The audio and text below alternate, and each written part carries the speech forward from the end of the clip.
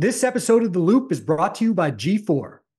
Did you hear? Golf footwear innovator G4 just dropped their latest, the Gallivant Tour. Pronounced Gallivant Tour, it's made to seriously upgrade your golf game.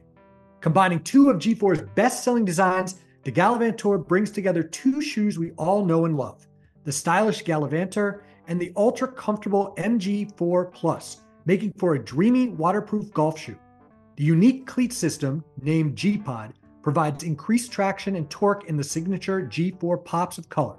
And with 13 points of contact with the ground, weight is evenly dispersed for unparalleled stability on the course. Coming in a variety of styles, there's one for every golfer out there.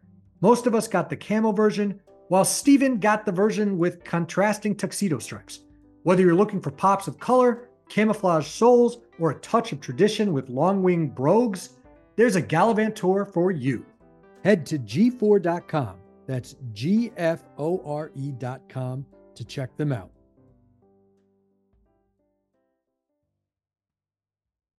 Aaron's awesome. It's funny to be out with him in that environment, right? Like, you have a lot of people chirping at him and stuff, and everybody wants to be famous until you're famous.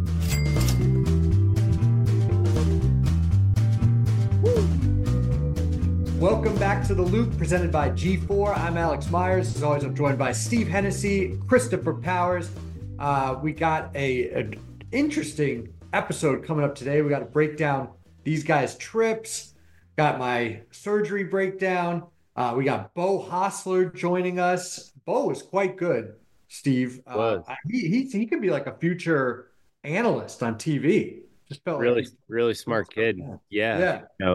All I knew that, he's a good player, and like he hangs out with the Bob Does Sports guys who you guys talked to last time. It's like, right. Probably a little bro-y, like whatever, but he's as intelligent about some of these topics in golf as, I could recall hearing somebody. So yeah, that was enjoyable. Yeah. I mean, he was breaking down, like the different grasses and architecture, and then obviously the stuff at the end about the tour pros and the cuts versus the non-cut events. I mean, it was good. He just was very he really reasoned everything well. So yep. Please stick around and listen to that. Let's start with your guys' trips. I mean, CP, obviously a pretty wild week at Riviera with Tiger WDing and Spieth getting DQ'd, and then Matsuyama with going on just a heater on Sunday. Tell us about the week. What was it like being there, checking that out? Yeah, a lot of fun. I've said this. I said this last year. I've only been there twice, but it's easily the best tour event to go to in person. I would highly encourage fans, other media, if you haven't been, I would go. It's so much fun. We saw our boy Keith Stewart last night at the airport. I didn't think about this, but he made a good point. I don't know how they're going to host a US Open, or aren't they hosting the Olympics too? Yes, both. I just don't know where they're going to put everybody. I mean, this is a pretty scarcely attended event, in fairness. Even with Tiger there, like most people, I feel like don't even know it's happening. I saw someone, I was walking down the street into the main entrance of where the fans go in, and some guy who lived in the neighborhood stopped by a security guard and was like, "What's going on today?" Like, no clue. It's down the street from his house. So but still, there's going to be a lot of people for a US Open. I don't know where they're going to put a merch tent, where everyone's going to park. It's going to be an absolute scene. But if you can get to just the regular Genesis Invitational, I would do it. It's fun. It's not too packed. You can see all the holes. It's so tightly, kind of congested Riviera, while still being a huge PGA Tour golf course. You can see a ton of golfers, a lot of the holes. So much fun. But yeah, wild week. I mean, Thursday, you're sitting there and it's like, man, this is feeling like a snooze here, even with Tiger, shooting two over. And then Friday happens, and there's an ambulance there, and you're waiting outside the locker room. I was waiting outside the locker room for 3 hours with 12 other reporters, just wow, waiting for Tiger Woods to come out, stalking Tiger Woods and waiting for him to come out. He never came into the ambulance, which would have been the video of all videos if gotten that. It just turned out to be him coming out of the locker room. And then Jordan Spieth, 10 minutes later is out of the tournament. So, Thursday is one of those days you're at work, like, well, I flew to Los Angeles for this. Like, I'm wasting and then Friday happens and you're like, Jesus Christ, this was a wild day. Yeah, it was like Sunday was it. I know people thought it was a little boring. Saturday was very boring. It was very much like, holy shit, this is the signature event, the signature event on the PGA Tour so far this year. And like, Patrick Cantlay and Xander Schauffele, who, we do love Xander, but those two are not the most exciting personalities on the PGA Tour or sports in general. And then Hideki, historic kind of performance final day. So ended up being, I think, a pretty good week for the PGA Tour when it looked pretty bleak on Saturday evening. To be clear, the ambulance, I mean, it showed up in conjunction with Tiger. I mean, right? It was called for Tiger. From what we understand, there was an on-site doctor at Riviera who had heard he was really dehydrated and thought, okay, he needs an IV. And the only way, there was no IV on the property, so he got a little nervous and the doctor called the ambulance. And there was our paramedic truck, as Dan Rappaport called it, which became an inside joke on Twitter, which good for Dan because numbies on numbies. Even when you screw up, you get the numbies. But yeah, that was funny. Paramedic truck. We kind of gave him some shit in person. Okay. And yeah, but the two fire trucks too. It was like, what the hell is going? For the first like 20 minutes, we were like, oh, there must be a fan. Somebody got too drunk, which is not like Riviera. The fans are super chill and very Cali, and they're not really. I mean, they're drinking, but they're not. It's not the waste management, so we didn't really know what was going on. But yeah, it was for Tiger. Tiger never needed it. He ended up being fine. He was legitimately sick, and so was Jordan Spieth, and then we heard Patrick Cantlay too, maybe on Sunday. Yeah, I mean, I would explain. Do you think it's the same thing as Spieth and Xander, or Xander explained about Spieth, but like, we're guessing. I'm not gonna say. I'll tell you what I heard, not on this podcast though. Oh, interesting. Oh, a little off the record. Off the record juice. Because I saw Danny say on Twitter, like, I wonder if he adds the Cognizant, which is the old Honda, like before the players. I'm watching it, total outside perspective, as it's all going down, like, oh God, I hope he's playing the Masters. But yeah, everything you hear, CP, was truly sick. And yeah, but I mean, obviously he didn't look great playing. I mean, he's, he can still make a bunch of birdies. It's amazing. And even the front nine on Thursday, he kind of tailed up. The shank was, Dan and I were like 10 feet from the shank. That's incredible. I said it was like walking in on your parents, the way I felt. But the front nine, I was like, the iron, she's laser beams. He's like, lasers. Ball striking is incredible. It's like it's just based off of his feels. And then, he gets a little tired on the back nine and he presents Hazel first. We were dying when he said that. Hazel first. Yeah, that was a full shank. Crazy. Full shank, like the clankiest shank. I was doing that like last summer, 2 summers ago. As someone who's familiar with that. And then made a sick bogey. But yeah, and then Friday, I didn't really see too much of his first 6 holes. It looks like he was even par or whatever, I think. I think we'll see him at the Masters. I think he was legitimately sick. And I think the Jordan Spieth thing and the Patrick Cantlay thing kind of his case. It's kind of, to me, it's kind of crazy that he kind of, like you said, he walked out and he looked okay, like getting in the car and leaving, and then he doesn't come back. Like he wasn't there on Sunday to do the trophy presentation. Like, to me, it's like, okay, I guess he really was sick, but man, what are the odds that this guy who's always getting hurt then is finally not hurt and now he gets sick? It's just like, there's so much drama around him all the time. It's crazy. So it's unfortunate, but you're right. The fact that there was Spieth, Xander talking about the emergency bathroom trip that may have contributed to the signing of the correct scorecard, rumblings about Cantlay not feeling good, which at least would explain just an embarrassing final round. I guess it wouldn't be embarrassing if he's actually sick, but like you have Xander and Patrick Cantlay playing in what has to be the most comfortable pairing of all time. Two California bros, besties. You would think that that would help them. These guys haven't won in a combined, I think I looked up 37 months, even though they're top 5 in the world or top 7 in the world. I saw some ranking that had Xander as the number 2 ranked player in the world statistically. I'm like, I'm sorry, I love the guy, but give me a break. You got to win every once in a while. So they're in this perfect pairing, and by the back 9, they weren't even factors in the tournament. I mean, that's crazy to me. So Cantlay may have it. What was the hole out eagle? It was like, all right. I mean, I'm sorry, Xander. Yeah, Xander went birdie, hole out still eagle. Still didn't come close. No, still didn't come close because then he went bogey on the next 2 holes. The craziest stretch obviously was Hideki, the back-to-back tap-ins, and both shots he was not like pleased on, or at least like kind of giving it like a lean.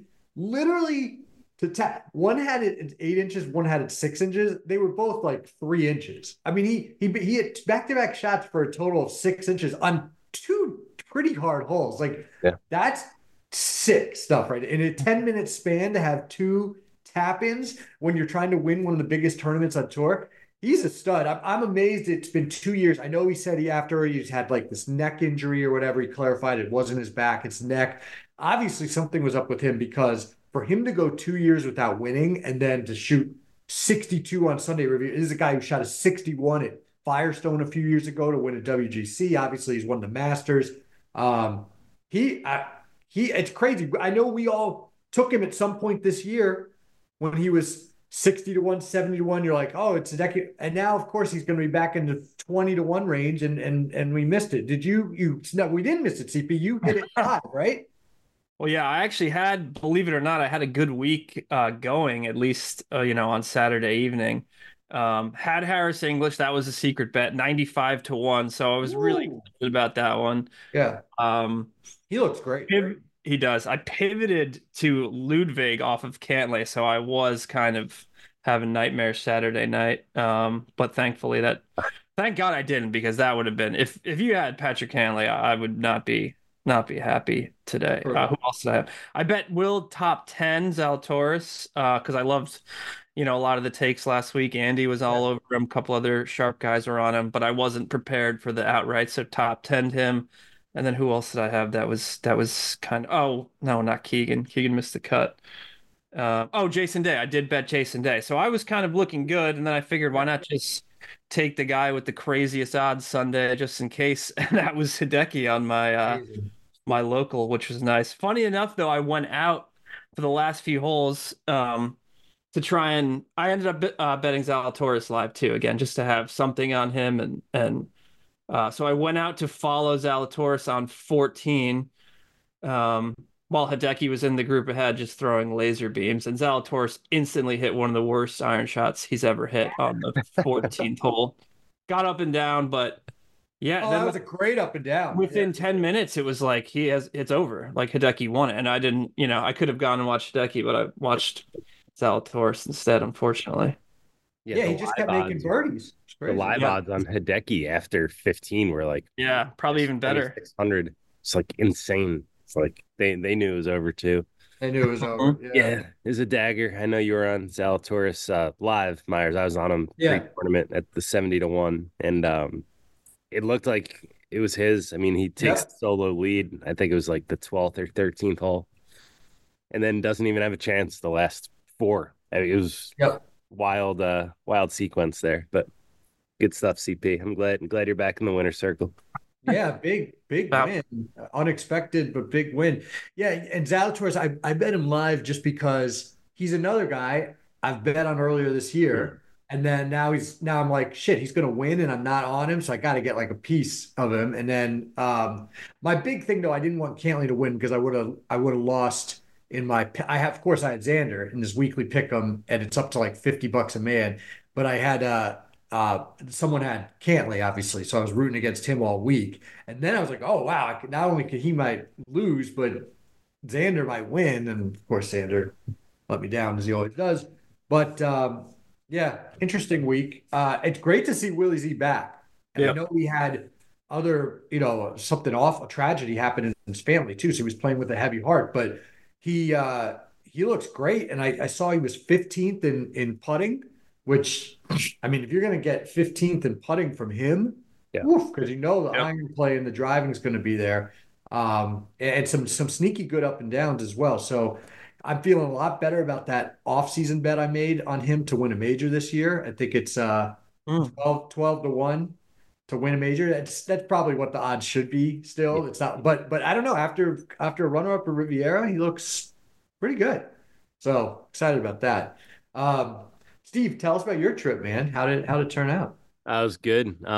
Yeah, I'm paying for it at home, extending the trip by a day. But anyone who listened last week, You had to. yeah, I would have missed my flight on You would have Tuesday. missed. So, Yeah. it was a good move in terms of getting the golf in.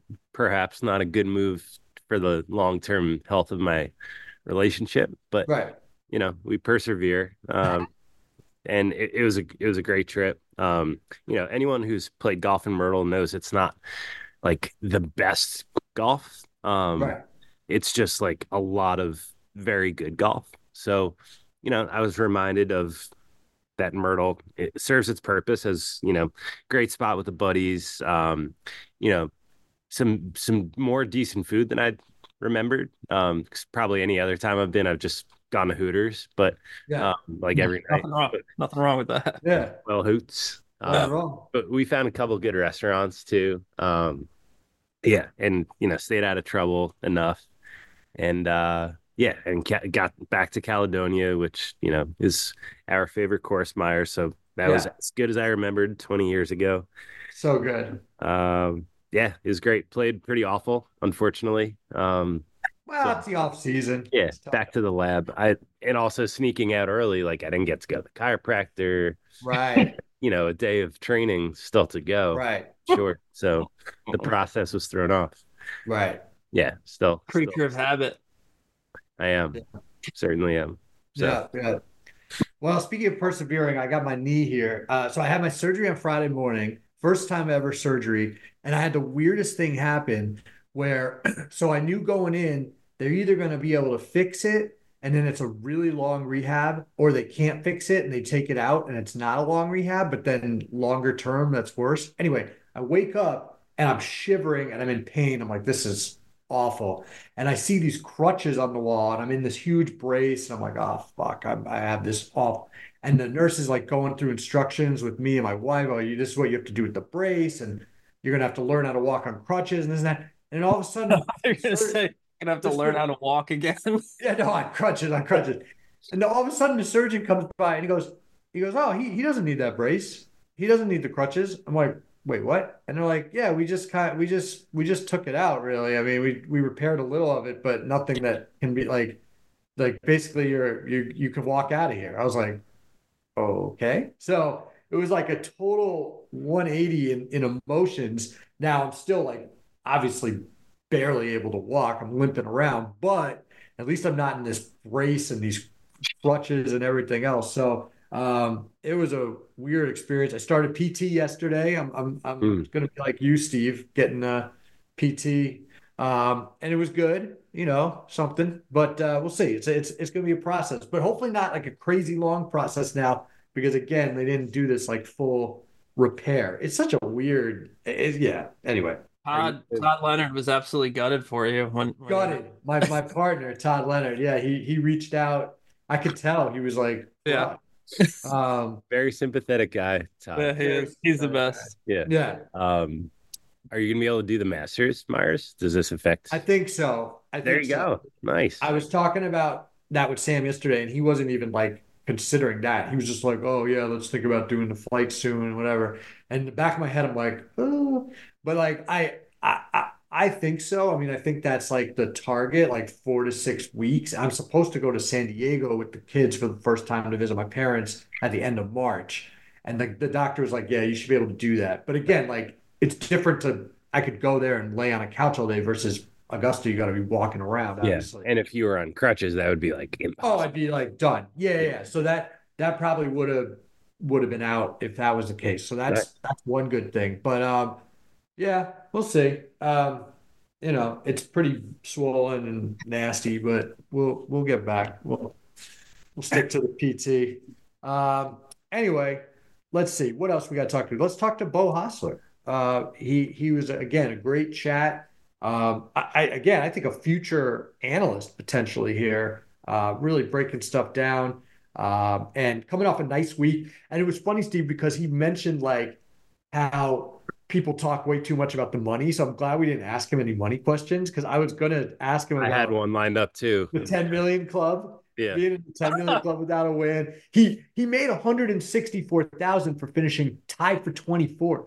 Like that's crazy. That used to be like a winner's check. I mean, so but he acknowledges that the money is good and everything else, and he had good perspective on that. But I'm glad we didn't like pepper him with that stuff. Yeah. I feel like he would be a good pack member. I don't know if he's been on the PGA Tour Players Good point. Council. Yeah. But seems like he's got, he has both sides of it too, because now he's in these elite fields. But first 4 or 5 years of his career, he was, what you would consider like a average PGA Tour player. A lot of talent, but hadn't, gotten to the level that he has now. So he's got some good perspective, and you could tell. Yeah, exactly. He's in these events, but he's advocating for more people to be in the events, which is kind of cool. So, all right. Anyway, please have a listen to our chat with Beau Hossler. Well, we are pumped now to welcome Beau Hossler onto the Golf Digest Loop podcast. We were just talking before we started recording. This is a rare off week for Beau, so pumped to have a few minutes to chat about the year and what he's got going on. So, Beau, welcome to the Loop. Yeah, thanks for having me. For sure. And we'll talk a little about Unicor, which you're representing, and they've brought you to us today. So pumped about that. But coming off a good finish at Riviera, top 25 in a signature event that'll definitely help pay the bills, I would imagine. So, tell us about the week. And hey, you made it to the end. So, I'm guessing you're not a big in and out guy, at least. So that was a positive. Yeah, man. It's in my opinion, it's the best week on tour, top to bottom. Maybe I'm a little biased. I grew up in Orange County, just an hour away. So it's really nice for me to have family and friends out. But I think almost unanimously, probably regarded as the best golf course we play on tour, Riviera. Mm-hmm. I'm sure there's guys that like other ones more, maybe just by personal preference or whatnot, but just purely from an architectural standpoint and the way that it plays during the tournament, it's really nice to have to use your brain on every shot and execute every shot. And if you don't, there's big consequences. And if you do, you can get rewarded. So to me, that's kind of the mark of a really good golf course. And every year I've played there, I mean, frankly, I haven't had a ton of success, but every year I love the challenge of playing there. And, this year, frankly, I was in the best shape I've ever seen it. The greens were firm and pure. They rolled great, especially for Poana. You know how Poana can get. I think they got 14 inches of rain last week. Somehow they were still, brick hard. So kudos to them. They put on a great tournament through and through with the staff and the clubhouse and the food, and it was world class. I got to ask, because the fourth hole. What are your thoughts on the fourth hole? Because everybody, like you said, everybody loves Riviera. It seems like it's the favorite course.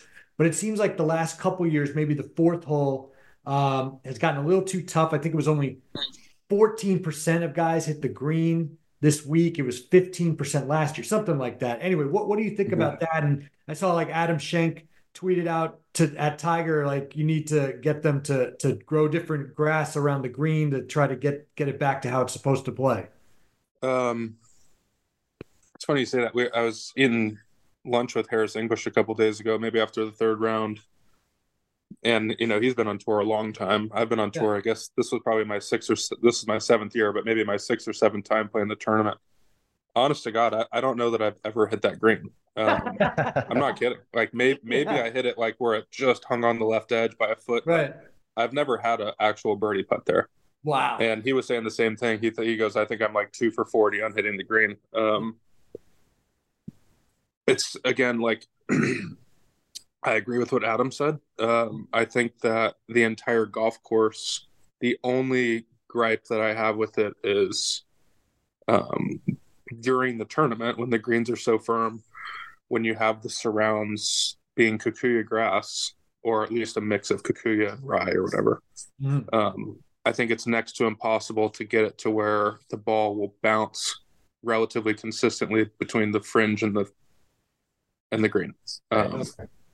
With that being said, I played Riviera a month ago when the greens were really soft and the fringe and the green was the same firmness, and it was totally fine. But like I said, the only gripe that I have is that you can't bump and run on kikuyu grass. You can't land even a 4-iron on the front fringe on hole 4 and expect a bounce. You might get lucky and get a bounce, but you cannot expect a bounce. Right. So I would tend to agree. I think I've seen more recently in some renovations of golf courses, or at least resurfacing, where they'll go to either Bermuda, or they'll do like an overseed. Even if it's just a cutoff, maybe 15 yards short of the front edge of the green, and so like anything kind of landing remotely close to the green will maybe have a little bit of a bounce. Personally, I think that would be great. I just think that when the greens get so firm and then you get these pins tucked 3, 4, 5 from the edge, it's nice to have the ability to land the ball just off the green and get a fairly similar bounce to what you'll get on the green. Right. And it's certainly not a maintenance thing. Like, the course is in unbelievable condition. I think it's entirely a grass type. And I guess it stands out more at Riviera because I'm not sure many people realize from watching on TV, but there's a fair amount of greens there that are very level, or if anything, sloped front to back. And when that's the case, I don't care if you're on the PGA Tour or a guy hitting a 3-wood or hybrid into the green, you can't land it in the middle of the green and expect it to stop. So to have that ability to, if you hit a proper shot and land it 1, 2, 3, 4 paces short of the green and expect a fairly consistent bounce would be amazing. Yeah. But mainly, like I said, I don't think it really affects the golf course on a day-to-day basis. It's almost entirely on when we play the tournament, when the greens are really firm. Because I just don't think you can firm up the fronts of the the front edges and the fringes with that grass type. It's a great explanation because people like to discuss it, and it was known as one of the best par threes in America. Obviously, Ben Hogan called it as such, and it's a Redan at this great classic golf course. Maybe they just need to accentuate the right side a little bit given the grass type. So good. Well, the challenging part too is unfortunately, right, like, you want to play that hole down the right side because it feels like it gives you the best chance to hit the green. Right. But the fact is you have to hit a good shot, and you have to get a pretty fortunate bounce to hit the green. And the other problem is when you play it over to the right and you don't hit the green, you're in big trouble. Yeah. Because it's very severe and very firm, and the likelihood of you stopping the ball is pretty low. So I actually have adopted the strategy of just like going at the pin, accepting that I'm not going to hit the green, and knowing that actually missing to the left gives you the best chance to make par. Which is not how the hole is designed. Yeah, correct. And that's kind of what I'm getting at. If you knew that if you landed short right and you could likely get a decent bounce, guys would hit it out to the right and it would roll up on the green and it would be fantastic. Yeah. And it's also, don't forget, I mean, we're playing that hole at 225 to 240 yards. Like, you're not hitting an 8-iron. We're hitting, there's a lot of guys hitting woods there, literally, right? Like, I'm hitting 4-iron or hybrid because, you play that hole generally into a southwest wind and it's 230 yards into the wind. I mean, you could probably get away with that green if you were hitting a shorter mid-iron, but at that length, I don't think you can stop it. I mean, I've seen so many good shots hit 3 yards onto the green and just don't even think about stopping. So, yeah. Well, I mean, the fact that we're talking about strategy and classic golf course, and the fact you love that is one of the cooler things that we enjoy about tournament golf. And you mentioned how much you enjoy that week as a tough test. Would you like to see more courses like that on tour? Because a majority of the schedule, call it, is typically sort of like a birdie fest, John Deere type. Would you like to see a few more of these classic courses host tour events? I would love that. I mean, Yeah. I think that's part of why, like, I just played 5 in a row, Yeah. but like, I feel like I'll just never skip a tournament on the West Coast because, in my opinion, it's the best golf courses we play all year. And not that I necessarily, they're a grind, right? Like Torrey Pines is a grind, and I can't honestly tell you that I think Torrey Pines is the greatest golf course in the world, but it's a challenge. It's really difficult, and I think what it does is it just makes you make decisions and makes you execute golf shots, and it separates guys that are playing well and guys that are not. If you aren't playing well, you get exposed. I played Riviera yesterday. I hit it awful and I got exposed because you just cannot play the golf course hitting it that way, versus there's a lot of tournaments, to what you just said a second ago, where the way that I played yesterday, I could get away with murder and just hit it all over the place, miss greens with short irons, and figure it out, right?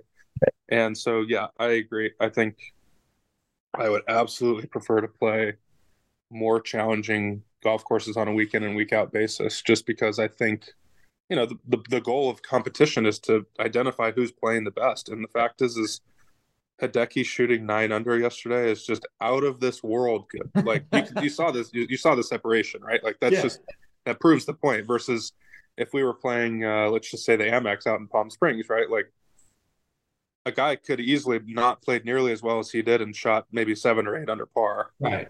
But when you execute that level of golf shot, and especially for me, having played the course and knowing what was required to like see the highlights after the round, I'm like, it's unbelievable, because you can't really always tell on TV how the course is playing, but some of those pins that he was hitting it close to were like, you don't even hit at the pin at all. He was hitting at the tap in. So, yeah, like you said, I think, we play however many tournaments, 40 something tournaments on tour, and it feels like there's only, throw the majors out, like there's only a handful of times that we play where it's like, wow, you really got to like buckle down. You really have to think.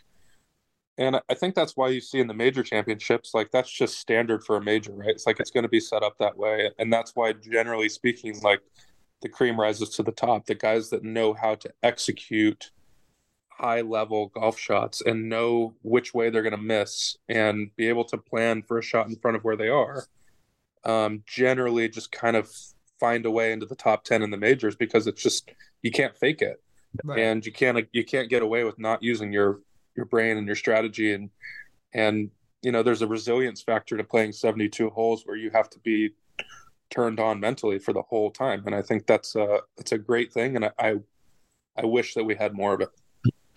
You mentioned watching some highlights after the tournament. How often do you do that? And how aware, because I know obviously you were out there for much of Hideki's round, but how aware were you that he was having such an incredible round? Do you notice that when someone else is on a heater like that? And then take me through like watching the highlights after. Why do you do that? Is that just something that you like to do? No, I was totally unaware. I don't really pay attention.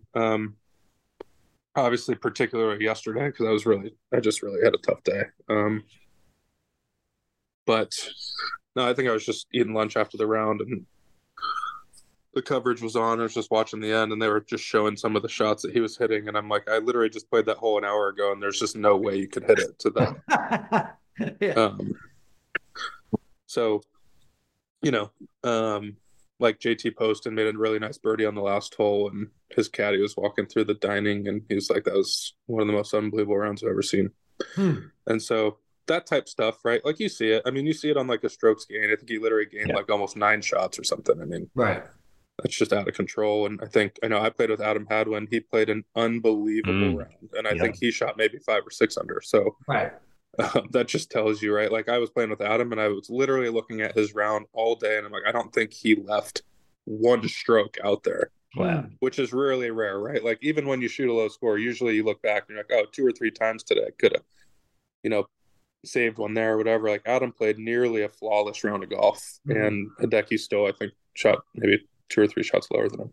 Wow. So that just tells you. Well, the week before Riv was Scottsdale. You've played there. You said you've been on tour 7 years. You played there every year, I think. Mm-hmm. That got a lot of attention. Obviously, the debauchery that's what makes the tournament. People have fun with it, but curious your thoughts, because you just see more of this now on social media, that people going down in the mud, and all the people yelling at Zach Johnson and stuff.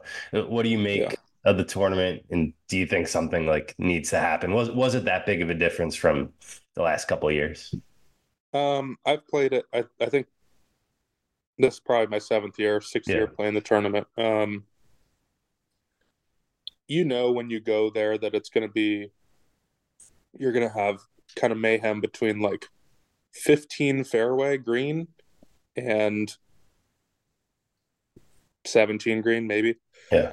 So, like, you're going to get 45 minutes of craziness every day, and everybody knows that, and it's cool. But this year, I've never experienced it the way that it was.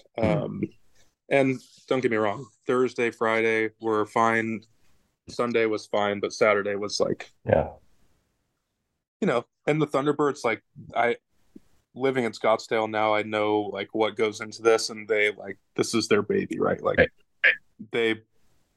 they do not half-ass it in any way. They want the players to have an incredible experience, and I think they're aware that this year was over the top for whatever the circumstances happen to be.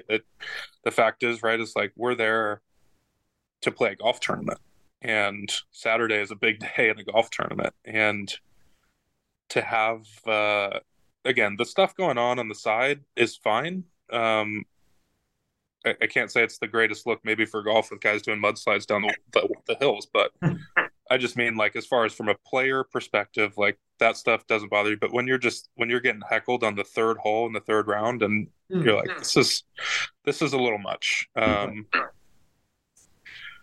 it wasn't it was everybody. I'm not singling anyone out as far as getting it more or less than anyone. I just think at the end of the day, right, like, you're totally cool. You know what you're getting into for 16, 17.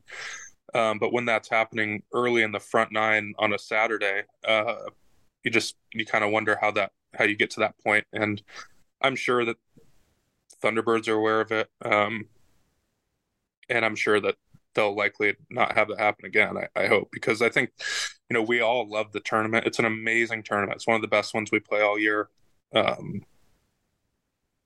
to bottom. The golf course is good. No one really talks about the golf course. I enjoy it. I think it's a good golf course. Yeah. And, I want to go there and be excited about it. And I know all the players do. And I think the Thunderbirds and everyone involved in putting that tournament on know that, they got to get it under control just a little bit on 16, 17. I had never had an issue ever before this year. So it might have just been a perfect storm of kind of the weather that happened, and then not as many people going early in the week because of the weather. And so everybody went on Saturday, and, it was unfortunate. It was a little over the top.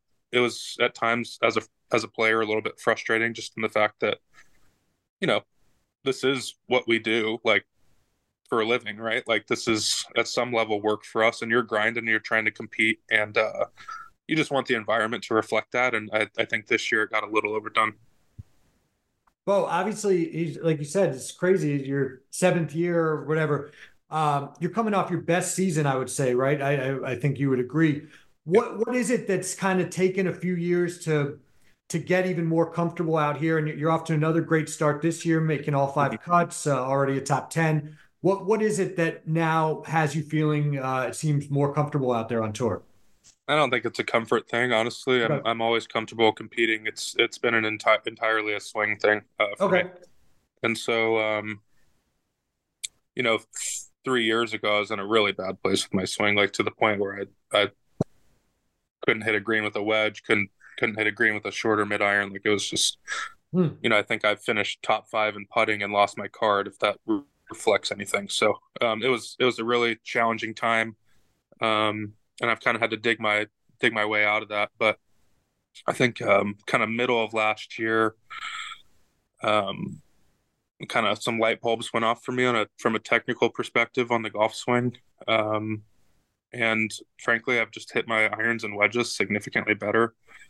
Not that they're kind of where I want them, but like this week, really the last 2 rounds waste management, and then this week I didn't hit it my best. It's kind of end of a 5-week stretch. I haven't had much time to practice, just kind of didn't have it. But the first 3 weeks I hit it pretty nice. And tell you what, hitting greens in regulation and having birdie looks makes golf a lot easier. So that's kind of been the difference. I've hit it a lot better. Normally I have pretty good driver of the ball. My chipping and putting are at times very, very good. Yeah. And kind of everything is glued together for me on my performance by my approach play. So that's kind of the difference. Like I said, I feel like I just have a little bit more understanding and commitment to what I'm doing. It's been consistent for about 8 months now and exactly what I'm working on, and just trying to make sure that I'm sticking to that. And it's made a big, big difference. And even just like the way that I feel on the course, knowing that I can go and execute good shots from inside, 200 yards is a huge deal. And I think you're seeing it. I haven't really had the highest finishes that I've wanted, but the consistency has been significantly better, just on a week in and week out basis. And I'm just hoping to, keep improving and hopefully that just gets consistently better. Yeah, I mean that checks out. 9 top 25s since August. That's as consistent as it gets with some good top 10s in there. Another one of those consistent finishes was Pebble Beach a couple weeks ago. You were paired with Aaron Rodgers, which pretty cool. What was it like playing with him? Did you have a good time out there with him? And I mean, obviously he's gotten a lot of flack at that tournament for his handicap, but how did he deliver out there? Aaron's awesome. Just met him that week and we had an awesome time. I've kept in touch since. He's a heck of a guy. There's a few things that I look for in good friends, and he's kind of got them all. He's an authentic guy. He is who he is. He's friendly, obviously, but I think he doesn't try to be anyone that he's not. And I appreciate that from people of all walks of life, right? And so it's nice to have someone that really cares. Like he feels like he's just a really solid guy. If you're in his life, like he's solid. And it's funny to be out with him in that environment, right? Like you have a lot of people chirping at him and stuff, and I can just tell like he's the type of guy where like the fame and all that is not important to him. I can tell, if anything, it's something that he probably wishes he didn't have at some level. But as everybody wants to be famous until you're famous, right? And so he's got to deal with that. But he's a heck of a guy. We really enjoyed our time. He's only played a few rounds of golf in the last 8 or 9 months, so guy can pound it, hits it really nice. Probably just needs a little more experience under his belt, just because he's he had the surgery, and then I think he'd only played like 2 or 3 rounds before the tournament. Right. But he had all kinds of good shots, and we had a great time shooting the shit, and we really enjoyed each other's company. And it's funny, we got on the first tee, talking about the strokes and I get handed the scorecard, and it has all the dots on the holes. And he was supposed to get 11 strokes, and all there was just white out all over the dots. Like they whited out 7 of the dots, so he only got 4 strokes. I was like, man, like what an insult to not even. You could have just put 4 dots. They put 11 and then whited out 7 of them. It was beautiful. We were laughing so hard about it. It was just it was a really good time to start for us. Wait, how did that pairing come about then? And what was your reaction, I guess, when you found out you were going to be playing with one of the biggest names there?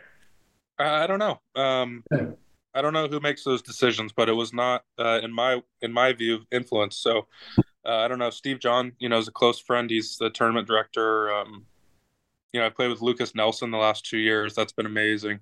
He wasn't there this year, and I just got a text and saw that I was playing with Aaron. I'm like, oh, great. This will be great.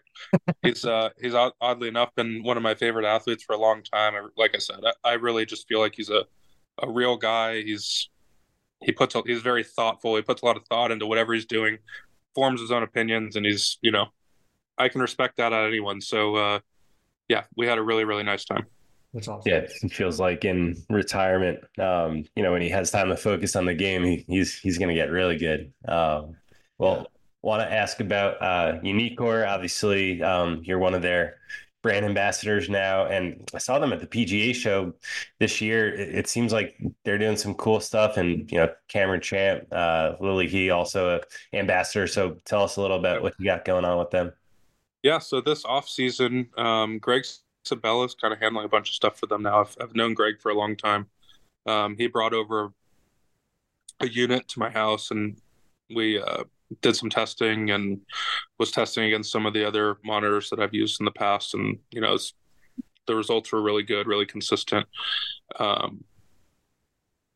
think that they're trying to tap into that market in the US here, kind of at a little bit more competitive price point, maybe than some of their competitors at the moment. And we all know what high level launch monitors cost. Like it's just for a daily, obviously for us it's a necessity, right? But for a daily golfer, like that's a hefty price tag to get some data. So obviously the importance is on the performance, but I think they've had a lot of success with the simulators and indoor, and I think they're trying to branch out a little bit more into the outdoor product that we use on the range and on the golf course, and to have it where ideally we can use it and set it up really quickly to get information. That's what's nice, to be able to go outside in the environment that we're playing and get information that's useful for us, right? So they've gone a long way from where they've been overseas making indoor launch monitors, and now making very portable launch monitors for us at hopefully a relatively competitive price for actual consumer. Sweet. Beau, last one from me. It's kind of a two-parter.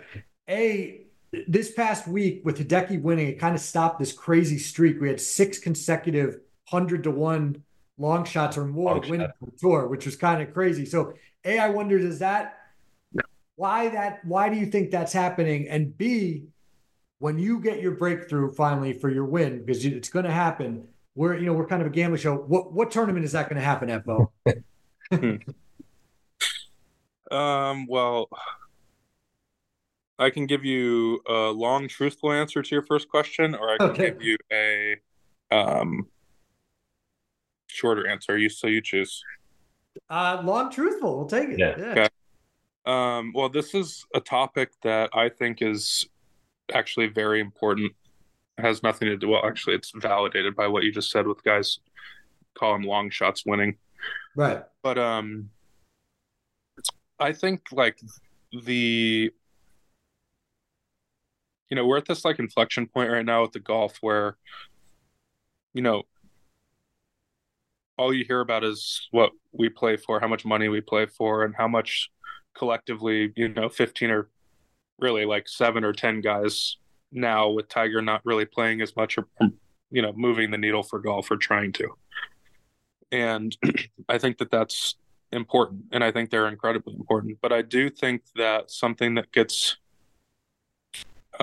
covered up in that mentality is the fact that I think a really big asset for the PGA Tour, but really professional golf and golf, and even amateur golf nowadays in 2024, is the quality of play from really anyone with a card. I mean, right. Frankly, even short of that. I mean, even guys playing on the Korn Ferry Tour, or high-level amateurs, high-level collegiate players. Like, I think that gets overlooked. Mm-hmm. And I know at the moment that, people will just argue and say, well, that doesn't sell to consumers. And that's okay. I'm not really talking about that.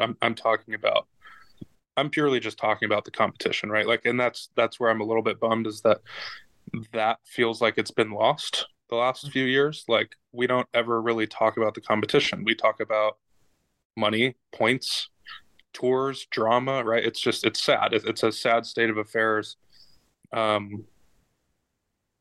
Obviously, like, there's been benefits to that happening for us. Like, we're playing for a lot of money, and that's great. And I've reaped the benefits of it, right? Like, I'm not complaining about that, but I am saying that every player that plays professional golf at 8, 9, 10 years old woke up not to make a ton of money, but to win golf tournaments and to compete, right? And to make a career. And I guess my point is you know, in an effort to take care of what some people deem, you know, sponsors or consumers, we've basically, in a way, taken the biggest tournaments and it kind of started to force out your standard tour players, let's just say. Yep. And I fundamentally I don't agree with that, because the reason I don't agree with that is I just believe in A, parity, but B, the ability of what people would just call your standard middle of the road tour players to do what they've done the last month and a half. Yep. Right. And to just basically discount their ability, I think, is a mistake. It's just my opinion. I just think that the fact is anyone that's playing at that level has earned their right to be there. Mm-hmm. And I don't see the benefit of having your biggest tournaments be so exclusive to where it's just, it feels like guys that have earned the right to be there aren't there. Yeah. Mm-hmm. And they haven't just earned the right to be there because they can go finish 40th. I honestly believe those players can contend and win, and you've seen that, right? So Right. I wish that we had more of that. I don't know that we'll continue with these really small fields moving forward or not. Who knows, right? Like, we'll see, I guess. But I've said that since last year when they announced, that we'd be kind of trimming these fields from, 120 or 132 or 144 or 156 down to between 70, 80 players. I just think that, when you grow up and think of golf tournaments that are important, they've been relatively full fields with a cut, right? Like, that's what traditional high level competitive golf has been at the professional level for as long, I think, as I can remember. Right. Obviously there's some fields that have been smaller. We've had the WGCs and that, we've frankly seen those go away over the last 10 years. And I can tell you, when those decisions were made last year to cut those fields, we were kind of just starting in these, at the time they were called elevated events. And Mm-hmm. I had played two of them. I'd played in Genesis last year, and I played in Phoenix Open, Waste Management Phoenix Open. I thought they were the best two tournaments that I'd ever played, and they were the standard field size. They were still smaller because early in the year, but they were 132, I think, and maybe 110 or 120 at Genesis. Right. Kind of your standard invitational. And I thought they were amazing. And because of that, I was particularly bummed. I was like, I don't feel like we're really seeing this through to see if these full field elevated events are doing what we hope they would do. Yeah. And I think, frankly, I played in them all pretty much all of them, probably all of them last year, and I thought they were all awesome events. Some of the best tour events I've ever played in. The fields were unbelievable. I think they made for great television. And I think that there is an element to the competition at that size being better, in my opinion. And to be fair, I've only played in two of the signature events this year. They were both, one was a 70 and one was an 80-man field. They were both great events, don't get me wrong. But I'm just saying, purely from a competitive standpoint, I think there's no doubt that playing, they don't have to be 156, but, Right. a real golf tournament at 100 or 120 players cut to 65 like we do every other week. I think that makes that tournament from a competitive standpoint more meaningful. And to pretend that those 30 or 40 guys that are not playing don't make a difference in the competition, I think it's wrong. Yeah. And I'm not saying everybody feels like that, but there are some people I think that are just like, oh, well, those 30 guys don't have a chance anyways. I disagree with that. Yeah. And I think because of what you said, you're seeing that the level play, and I'm not saying the fans want to see whoever that they don't know win, but the fact is you got to start somewhere, don't you? I mean, yeah. And I guess you could have said that about Scotty Scheffler the first couple times he had a chance to win 4 years ago, and then look what he's done now, right? So everybody starts there, like, and everybody, I'm 28. I feel like I'm starting to finally start to play like myself again. Like, I think I could do some really good things. But I guess tomorrow, like, if I were to win a golf tournament, there would be a lot of people to say, who's that, right? But if I were to go win that golf tournament and then play great the next 3 years, you'd say, oh, this guy's amazing, right? So I guess point being is you never know. And I think that allowing the opportunity for guys to play in the biggest tournaments against the best fields is a good thing for golf, is a good thing for the PGA Tour. I think it's a good thing for fans to watch and to see how your middle of the road guy competes with one of the best players in the world at the end of a huge tournament. I think is an awesome thing to watch. Yep. Right. And it feels like that's been discounted a little bit. That's all I'm going to say. Yeah. It was just last year at Bay Hill, Kurt Kitayama won. Yeah. I don't think he'd be in the field this year, given the field sizes. So that kind of. Yeah, I don't know exactly, but he'd probably be on the cusp. And look what he's done. He's not just won that tournament. He's played great golf since, right? He's an elite player. I've played with him for a long time. And to your point, I don't know whether he would be in or out this year, but if he didn't get that start and didn't win that tournament, like that changes career, changes life, right? So 100%. And frankly, like it's made a great story for golf where people know who he is because of that. Right. So I'm just an advocate for players getting an opportunity to play. Yeah, the way they always did against the best players. I mean, that's what I grew up. You grew up trying to play the PGA Tour to compete against the best players, and in the system right now with these limited fields and guys basically be able to play 8 of those events, rack up so many points, play in the 3-4 majors that they're qualified for, rack up so many points there. It's just then you're kind of sprinkling in your more standard tour events. Well, at the end of the day, right? Like on a week in and week out basis, like you're not getting all of the best players. Mm-hmm. And, we could talk about all kinds of different reasons that that's happening. There's so many tournaments, right? Like you can't play every week. Right. Point being is there's tons of factors. I'm just giving you my perspective on saying, hey, these are the biggest tournaments on the PGA Tour. Let's make those the best competitions on the PGA Tour. That's all. That's my advocate. I just want to advocate for that. And so, there are probably some people that disagree. I understand, not trying to discount the star power. Like that is so important. The good news is they're going to be there. I'm just advocating for more of the tour players to have the opportunity to compete. That's all. Right. Well, I'm glad we chose the long, thoughtful answer. But that was great, Beau. That was very well done. The second part, Alex's question is which course? Yeah, who are you going to win? Yeah, we don't want to miss out. We don't want to miss out. I would guess like Pebble. Or, I don't know if you play the Safeway in Napa. I feel like that'd be a good fit for you, West Coast kid on those Poa greens. What do you think? Where's number one? I really like the Travelers. I can tell you that much. I was thinking that. Yeah. It's one of my favorite courses on tour. Northeast grass types are kind of similar to what I grew up in California. Yeah. But yeah, oddly enough, I played really well at Pebble. I can't say it's odd. I don't feel particularly comfortable there, but I've had a lot of success there. So it's funny how that works. There's other courses that I really like that I haven't played well yet.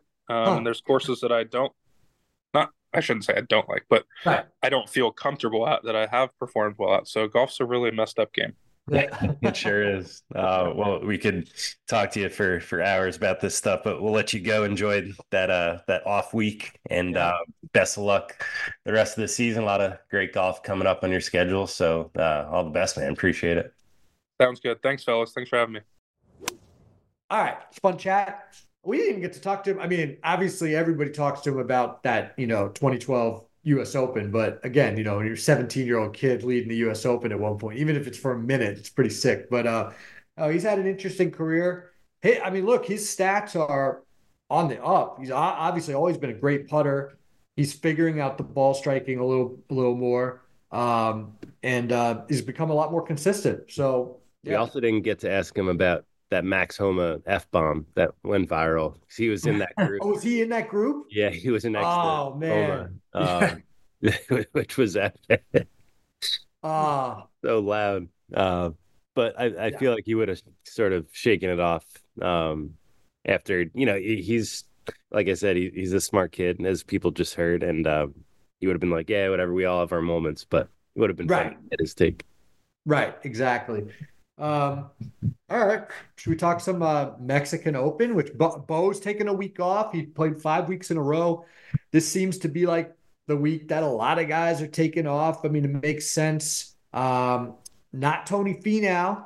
He's a runner-up here and the defending champ in the 2 years they've gone there, and he's a 8-1 favorite. Some other names in there. I'm not going to lie, it's not a great field. CP Patrick Rogers 35-1. There you go. Oh, this might be the Davis Thompson week, guys. Is this the week we go back to him and keep riding him? Have to.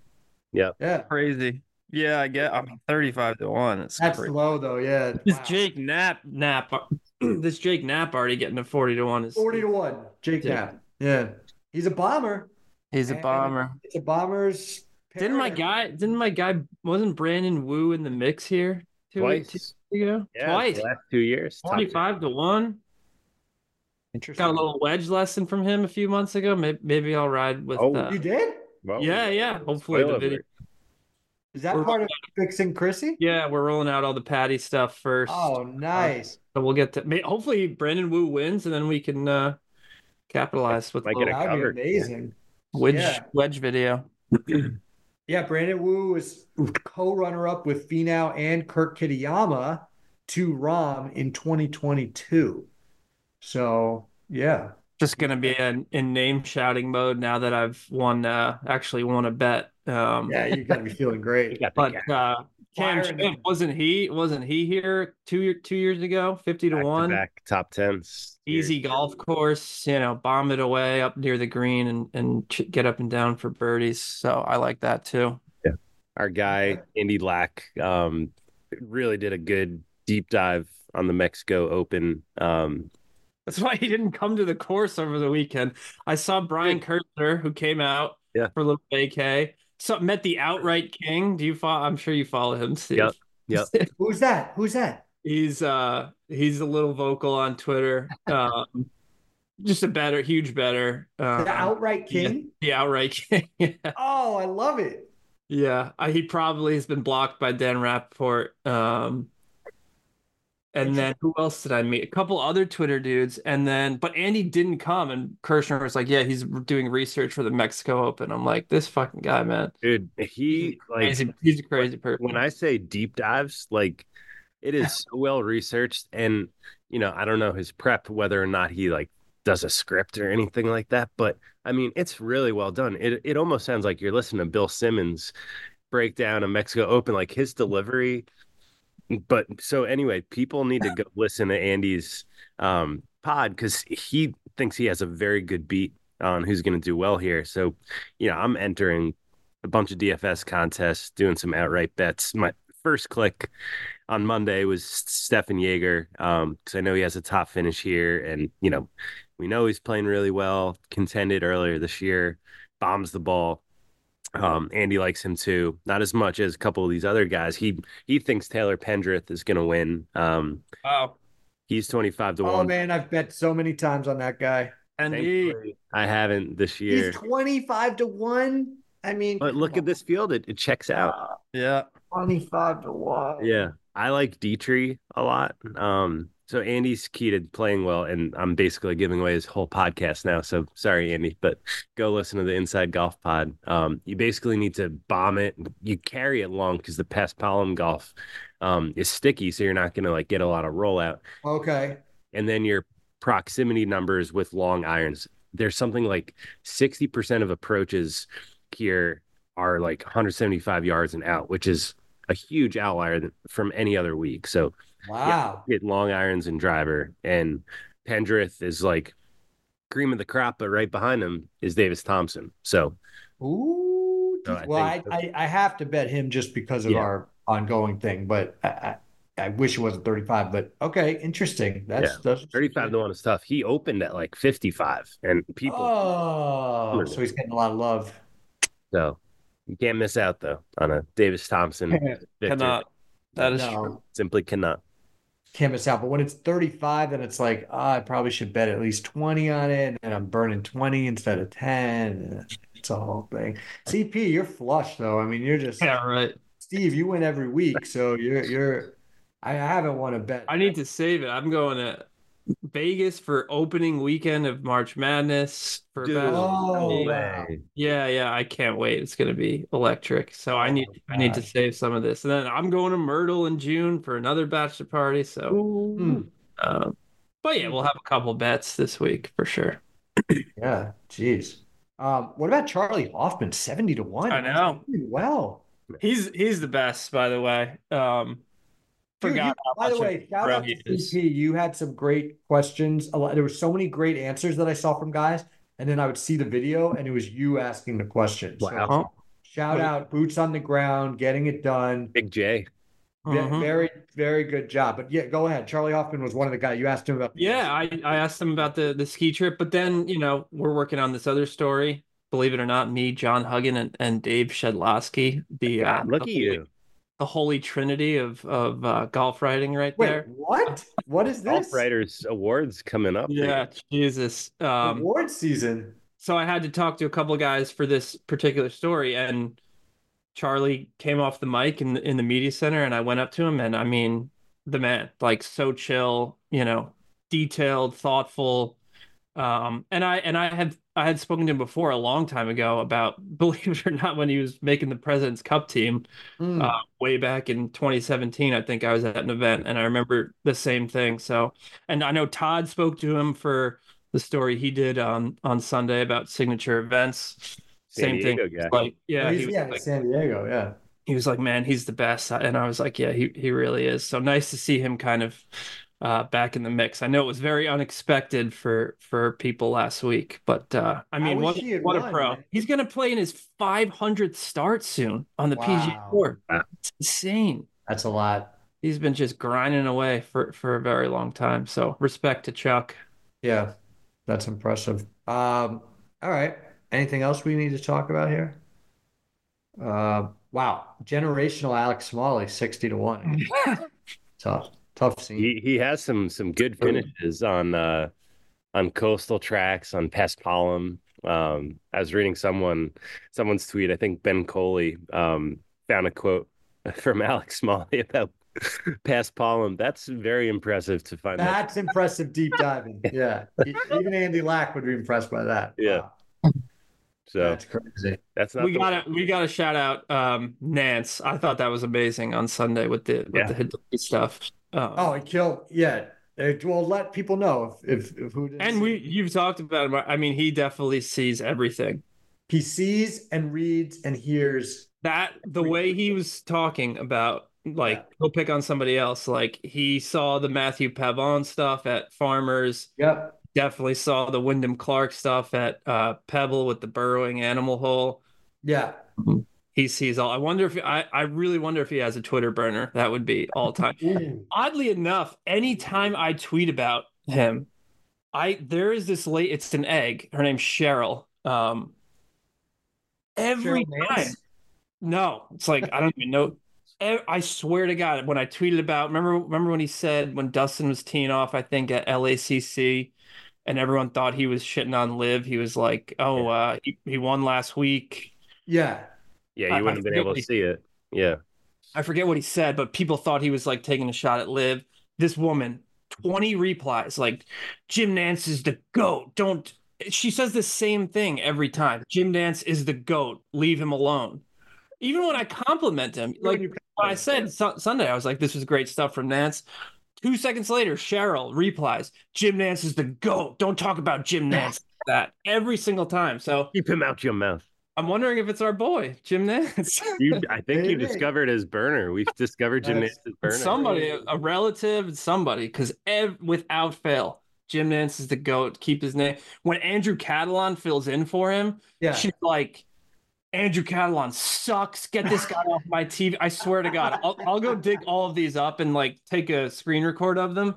It's remarkable. She's there every time, or whoever it is. That's amazing.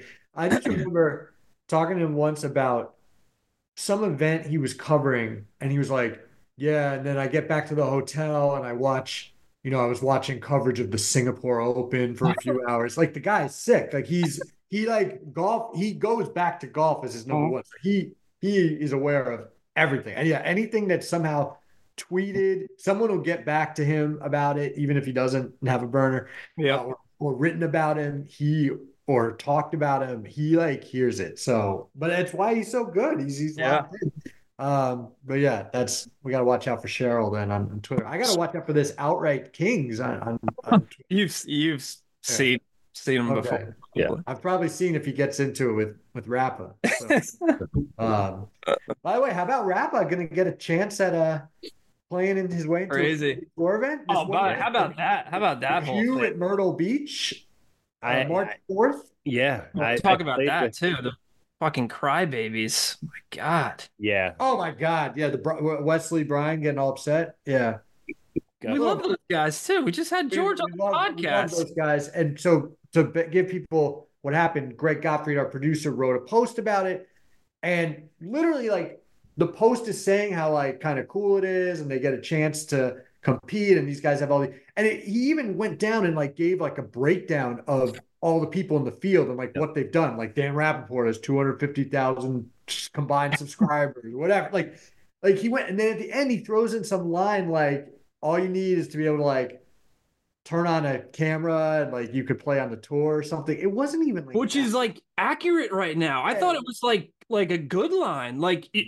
is all it takes now. You can just become an influencer, and if you're very good too, you have to be right. You have to be. Someday you could get an up, and like these guys are crying about it, like I've never seen before. Yeah. Again, we love the Bryan Bros, and they tweeted from their main account, like, we know we won't be working with golf. It's like, oh no. First of all, oh no, we can't work. I mean, I'm not trying to be an asshole, but like I've never seen a reaction like this to like the most innocuous and factual line ever written by the GOAT, who conveniently didn't show up for the podcast. So. That's true. You knew he was going to get put on the spot.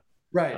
Usually we could be knocking him, but we're actually singing his praises. Yeah. I think for the Bryan brothers, they saw the graphic and it was both of them. And then they carried that line. And, you know, they're the most successful ones who are playing in this thing. You know, Wesley's they shouldn't even be in it, frankly. Yeah, George is playing in it. George Wesley's not. But George just played in a PGA Tour event. Yeah, we're not referring to Wesley Bryant. He's won on the PGA Tour, you know, in the last decade. Like that doesn't apply to him. It's poor Greg. We've all got the flack and the feedback from people, and you know it's tough when a bunch of people are hitting you up on the internet telling you suck. But it's kind of a good, you know, respect to Greg too. You know, any publicity. So, I mean, you get the internet talking. Good job by Greg. I don't know if you were always like that, but now that's like, you love that. Obviously, Greg, I don't think Greg has evolved to that point yet. Yeah. Maybe he will. Well, the other thing, Myers, like, I'm sure you were the first fucking person to write about the Bryan Bros. Probably. Yes. Yeah. Probably. Like, give them all the love and praise. And then they just fucking turn on you on a dime. And there was another dude, I'm not going to say the name, I'm not going to say how I found this out, but I don't think he's even playing in this event, but he's an influencer with a lot of followers, and puts up on his Instagram story yesterday, like, this is so disgusting, like the way, like, just like the most insane things. And then I see this guy has been begging the Golf Digest main account to post his videos for like 2 years. Ah, there you go. And then yesterday he's like, Golf Digest dying publication, like shitting on the Bryan. It's like they just turn on you on a dime once they get a little clout and a couple followers after begging you you to publicize their videos. So just an embarrassing display from these guys, who I wish all the best. I think this event is a brilliant idea, a rare stroke of genius. It's a great idea because whoever gets in is going to draw a lot of attention and have a built-in following already. And look at the attention it's already drawn. Right. Exactly. It's a brilliant idea. So if they think we're shitting on it or like this, you know, jealous of it or it's stupid, like, couldn't be further from the truth, but you got to just cry about something on social media. So. Right. Well, and it was just like, you know, Jim McLean a few weeks ago, who we're trying to like honor him in a special way in terms of like teachers, making him like a you know, emeritus Golf Digest like best teacher, and then he takes it the wrong way. And then it's like one thing to take it the wrong way, like the Bryan Bros did, but then it's another thing to go out of your way and say, I think Wesley Bryan said, or the Bryan Bros said, diminishing brand, Golf We're like the biggest brand on social right. media. And McLean said something similar, like this is why like Yeah. it's going downhill or something. It's like it's one thing to say, okay, I don't agree with this one take, but then to say, oh yeah, the brand sucks when like the day before you didn't say that. Let them It's talk. preposterous. I've been hearing this my entire time I've worked here. Yes, 12 true. years. They've said, dying brand. That dying True. brand is still number one. So somehow Right. the world keeps on spinning. Yeah. Keep on spinning. But And I again, have to quickly say, go ahead. go ahead. I was just gonna say we love the Bryan Bros. We love this event. We're all in. There was one line that I think was misinterpreted. That's all. All right, go ahead, Steve. No, so I got to play the Dunes Golf and Beach Club, which is where the PGA Tour event will be in Myrtle. So Okay. I'll have some good feedback and breakdown ahead of that week. And I that day the day before it went viral, I played golf with the head of Play Golf Myrtle Beach. We had an extra spot. I invited him out, and that's the reason why the post kind of happened. I emailed it out, and we're talking about how great of an idea it is. Fat Perez, I love Fat Perez. Danny, like he's probably gonna, not do so well, but whatever. And then this comes out, like, so if people only knew that, like, golf, that's where it came from. Yeah, we were talking in person about how great of an idea it is, and then people think shit on it. So I know. How many of these guys also have we had on the podcast in the last we love these guys. We're fans of all of them. Yeah. Yeah. So by the way, quick shout out because I just shit on Danny's playing abilities, but he played with Willie Wilcox in Scottsdale, that good event, and the recap of it. Danny kind of carried Willie Wilcox for the first. Wow. I know they finished runner up. They made a bad bogey. They both missed like a 4-footer. It was a scramble. So they could have tied to win that, but interesting. Quick, I played with them Wednesday night at Danny's course. And Willie, look at you. Willie snuck out for like the last 6 holes, and the first hole he arrives. We had like 145, and you know how I've not been hitting it well, but I am starting to come around into the wind, kind of uphill. They're like, this is probably going to play 160. Now, normally, a couple months ago, I'd probably be hitting like a 5-iron situation. And I took 7, and I didn't feel like going back to the cart. Again, this is still embarrassing. It's 145 yards, but no, but you're saying it's playing 160. Playing 160. Hit this phenomenal 7-iron, and Willie was like, "What's your handicap?" I was like, "It's a 9." He's like, "I fucking lose a lot of money to you with that golf swing right now." I was like, "Yeah, you know what? That was a pretty quality strike." Yeah. And then I 4-putted for double. That's amazing. That's amazing. But yeah, watching. I mean, he stripes it. Danny casual 1 over on 9. The first 9 we played. Yeah, and I played a couple more, but I mean, yeah, Willie's as chill as they come. Yeah. Well, and I see Danny's been practicing too. So he went Monday. Drove to the desert. Like he was in the desert, for like a 3-hour lesson with this David Woods dude. He's a legend. Oh yeah, that's right. Jason Day's coach too. Yep. Wow. Taking it seriously. All right. Yeah. Let's see. All right. Well, good times. Good talk. Of course, I want to shout out our producer Greg Gottfried. He's not here, and we already shouted him out too, but he'll be listening to this later. He's in hiding. Yeah. He's off listening to Taylor Swift. The influencers are banging down his door. Yeah, witness protection program for the GOAT. Thanks as always for listening. Please subscribe wherever you get your podcast. Thanks also again to Beau Hossler for joining us. Check back next week to see if Steve is out of the doghouse. Woo, see ya.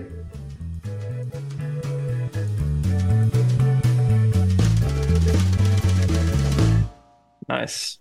All right.